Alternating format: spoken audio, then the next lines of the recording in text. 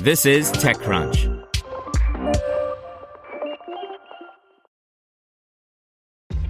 This episode is brought to you by ShipStation. You know, some things take a lot of work, like sending little robots to far-off distant planets. And just as that's challenging, so too is running a successful e-commerce business, especially when there's so much to do. So I want to introduce you all to ShipStation. Now, I love using ShipStation because of its easy-to-use dashboard, which makes managing orders and printing labels a breeze and super smooth. Oh, and the customer service is just out of this world. It's exactly what you need to help grow your business. Sign up for your free 60-day trial at shipstation.com/technews. That's shipstation.com/technews. You're listening to TechCrunch Startups. Today's story is brought to you by Deloitte, recognizing that no two companies are alike and neither are the paths to IPO. Deloitte helps emerging growth companies adapt and prepare for uncharted territory with high-quality audit services that deliver key insights and help light the way forward. Deloitte.com/US/EGC. Credder offers Rotten Tomatoes-style ratings for the news. By Anthony Ha. In an age of online misinformation and clickbait, how do you know whether a publication is trustworthy? Startup Credder is trying to solve this problem with reviews from both journalists and regular readers. These reviews are then aggregated into an overall credibility score, or rather scores, since the journalist and reader ratings are calculated separately. So when you encounter an article from a new publication, you can check their scores on Credder to get a sense of how credible they are.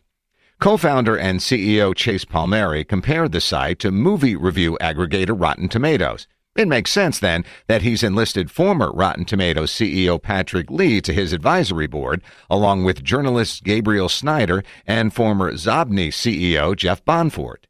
Palmieri plans to open Credder to the general public later this month, and he's already raised $750,000 in funding from Founder Institute CEO Adeo Ressi, Ira Ehrenpreis, the law firm Orrick, Harrington & Sutcliffe, Steve Bennett, and others. Palmieri told me he started working full-time on the project back in 2016 with the goal of, quote, giving news consumers a way to productively hold the news producers accountable and to realign the financial incentives of online media so it's not just rewarding clicks and traffic metrics. In other words, he wanted to create a landscape where publishing empty clickbait or heavily slanted propaganda might have actual consequences. If Credder gets much traction, it'll likely attract its share of trolls. It's easy to imagine that the same kind of person who leaves a negative review of Captain Marvel without seeing the movie, this is a real issue that Rotten Tomatoes has had to face, would be just as happy to smear the New York Times or CNN as fake news.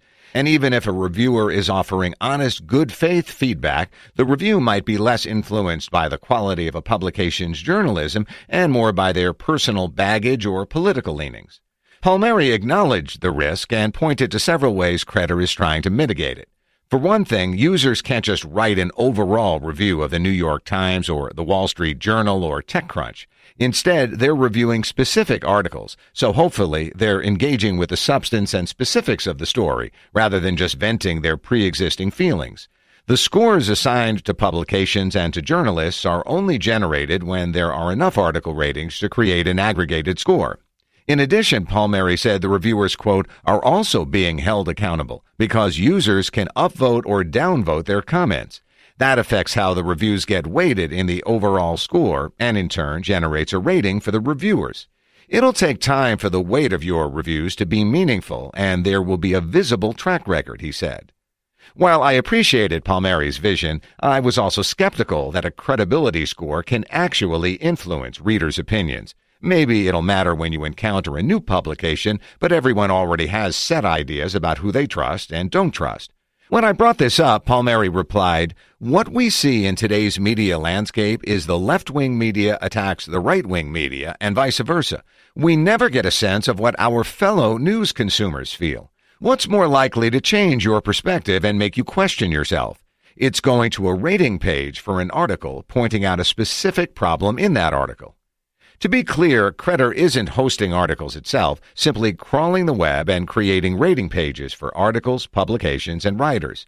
As for making money, Palmieri said he's considered both a tipping system and an ad system where publications can pay to promote their stories. TechCrunch readers can check it out early by visiting the Credder website and using the promo code TCNews. To hear everything you need to know about the week's top stories in tech from the people who wrote them, check out the TechCrunch podcast, hosted by me, TechCrunch managing editor Daryl Etherington. Each week we go in-depth on 2 or 3 of the week's top stories from in and around the startup ecosystem, and I'll be joined by the TechCrunch experts who covered them. They tell us why the news is so important and what they think matters most to you, our listeners, whether you're just interested in tech or that's where you make your living. New episodes drop every Saturday morning, so be sure to subscribe to the TechCrunch podcast wherever you listen to podcasts.